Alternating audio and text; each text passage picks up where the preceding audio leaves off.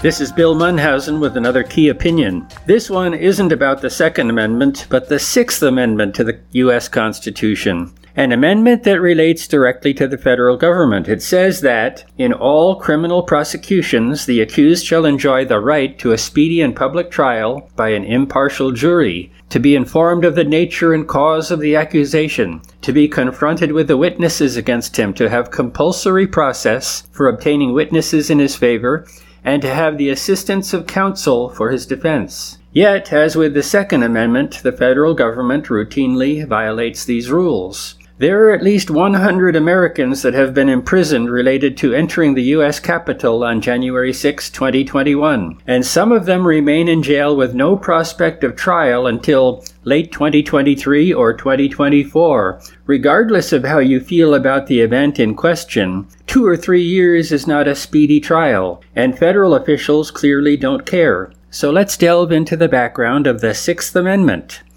As with any law or regulation, context is everything. The people who crafted the U.S. Constitution to create a new national government were wary of the power inherent in a central authority.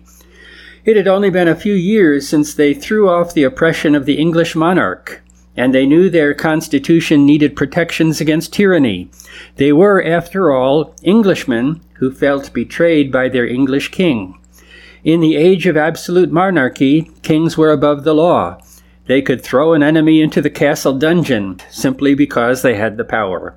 So America's founders embarked on a new form of government that took power away from national rulers and gave it to the people.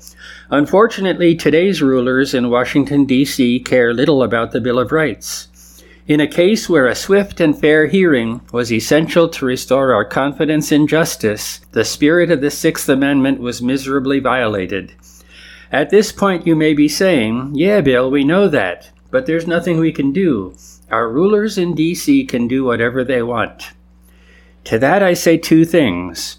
First, there is a God above all rulers who will inevitably judge those rulers even if it doesn't happen today.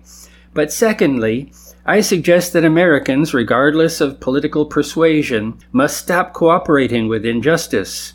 There may be little we can do about the January 6 defendants, but we can call out the national politicians who violate constitutional protections, and we can also tell them no whenever they infringe on other rights. An example of this takes us back to the Second Amendment. The federal government's ATF decided to regulate AR-style pistol braces, but many Missouri sheriffs just said no to enforcing those regulations. Saying no to the national government may not stop them from showing up at your door, but it will slow them down.